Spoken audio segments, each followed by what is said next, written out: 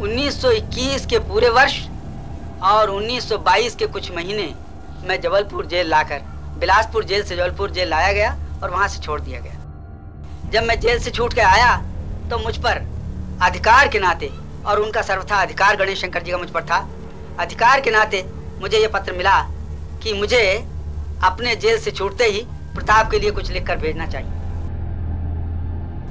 1922 के मार्च महीने में प्रताप में यह लिखकर उस समय भेजा गया। इसका शीर्षक है पुष्प की अभिलाषा।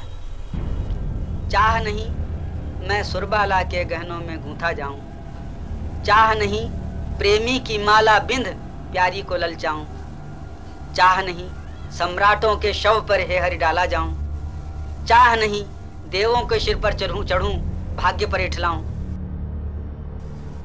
मुझे तोड़ लेना वनमाली, उस पथ में देना तुम फेंक, मातृभूमि पर शीश चढ़ाने जिस पथ जाएं वीर अनेक।